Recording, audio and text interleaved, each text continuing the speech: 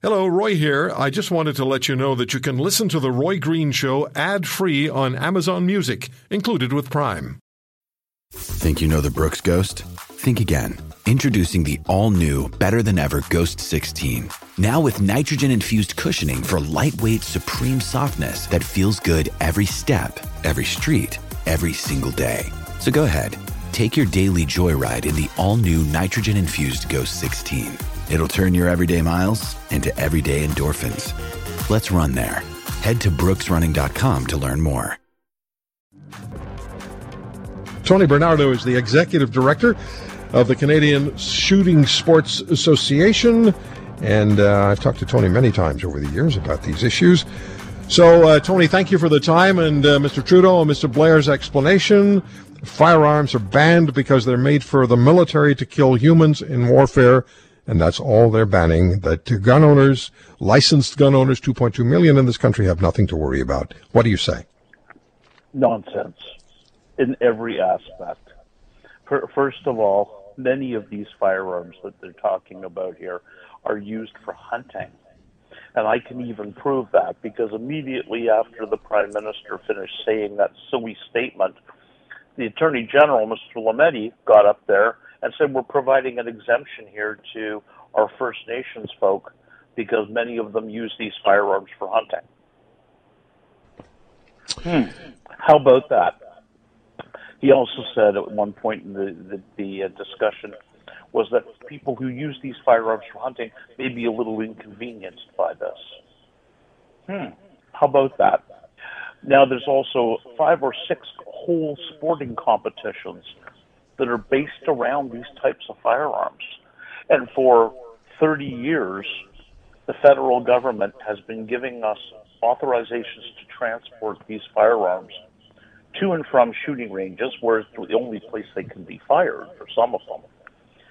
And they give us these authorizations to transport these firearms to the ranges for the purposes of sports competitions. So when we're talking about these particular firearms, Tony, what we hear again and again and again is AR-15, AR-15, AR-15. And I don't think many people really know, unless you're, a gun enthusiast, or if you own firearms, or you own something designated as an AR-15. I think a lot of people don't know what an AR-15 is. It just started to sound really scary. How scary is it? What is it? Okay. It is, in Canada, a 5-shot target rifle. It's no more than that, because, number one, you cannot fire it anywhere except on a licensed Section 29 range or a DND range, Department of National Defense. It is limited to a magazine capacity of 5 shots. All semi-automatic centerfire rifles in Canada are limited to 5 shots. That's it. So what we're dealing with here is a 5-shot gun that can only be fired on a shooting range.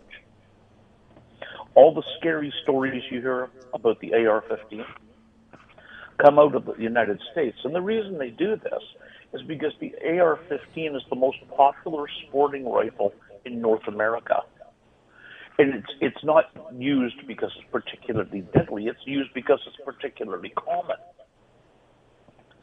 So it's sort of like, the Honda Civic of firearms. It was originally designed over 60 years ago. And we started importing them into Canada in 1964. And since that time, there has been one shooting in Canada with an AR-15 since 1964. And the person thankfully didn't die. It was a mafia hit where they did a drive-by shooting on a store, and the person was accidentally hit, and thankfully she survived. But that's it. That's the total criminal record of this gun in Canada.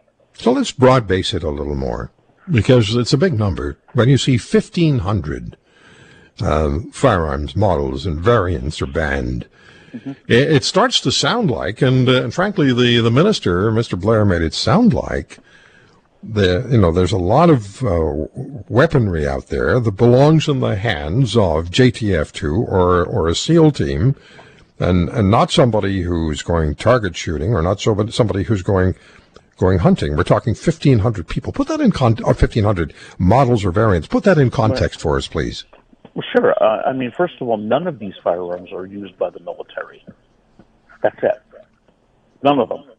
And you can have the Prime Minister allege they are because they share a resemblance. But it's much like, a Humvee versus a real Hummer. And, the military's using their Humvees in the States, and here we have Hummers that are road cars. They could not be used in the same manner, but they both say Hummer on them. Mm-hmm. And it's very much like that. Putting stripes on a Mustang does not make it a race car. It makes it sporty. And that's the type of firearm these are. They are sports firearms. They're made to sport shoot.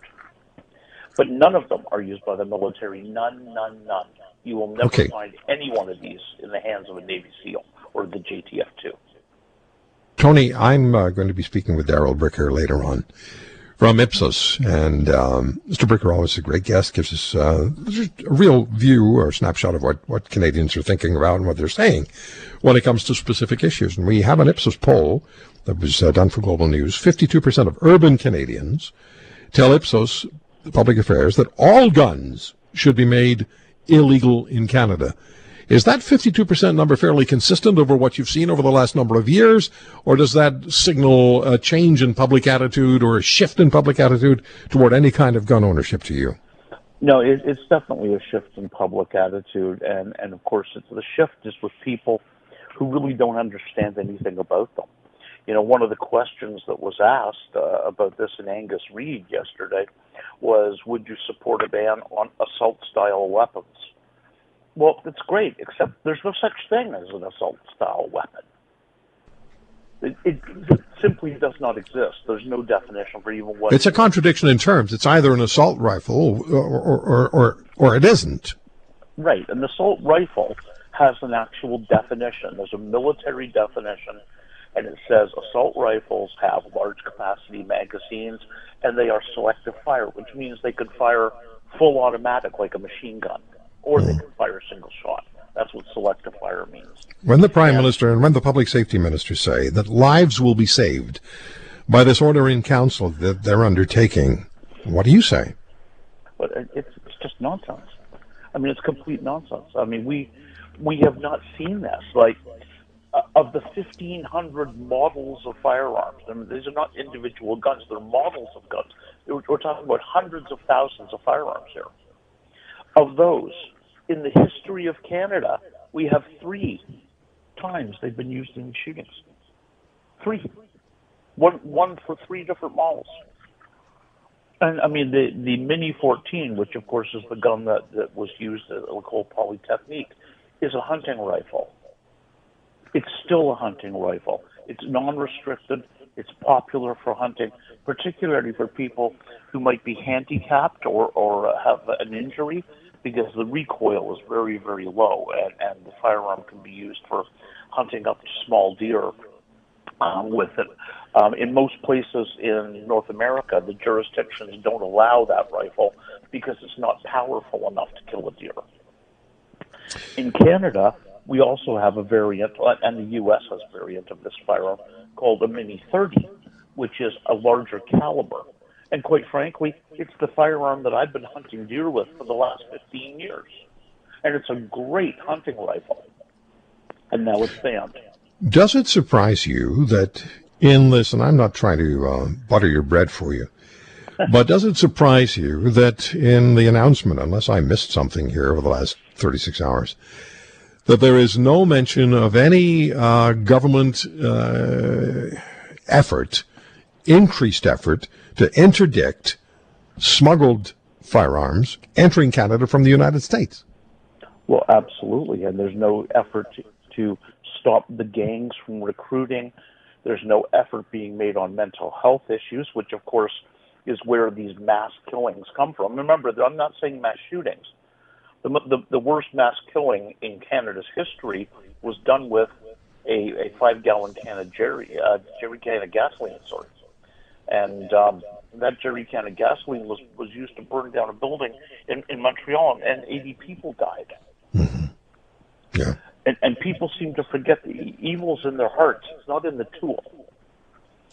Well, it's going to be very interesting to see how this develops going forward. And as I said, tomorrow we start the show with Andrew Scheer, the leader of the Conservative Party, the official opposition, who says this should have been debated in Parliament and not be an order in council put through by Mr. Trudeau. And they also had their legislation, which they already passed anyway, but they didn't act on it. It's right. The legislation was passed 11 months ago, and it was so unimportant in the agenda, it still hasn't been implemented.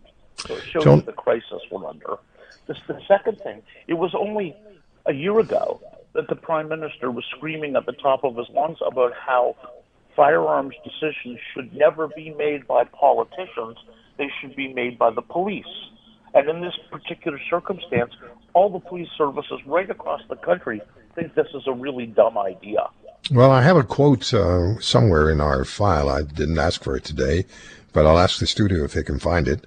And we'll play it later if they can. But there's a spokesman for the Winnipeg Police, spokesofficer, or I don't know what the term is anymore, from the Winnipeg Police, who actually said the legislation was largely, I'm using my own word here, useless. But there's a lot of debate that's going to be held. There'll be a lot said about this. Nobody wants to see mass killings. Obviously, that's such an obvious statement. And the response from the government is the response from the government. Tony, thank you for the time. Always a pleasure, Roy. Take care. You too. Tony Bernardo, the Executive Director of the Canadian Shooting Sports Association. If you want to hear more, subscribe to The Roy Green Show on Apple Podcasts, Google Podcasts, Spotify, Stitcher, or wherever you find your favorites. And if you like what you hear, leave us a review and tell a friend. I'm Roy Green. Have a great weekend.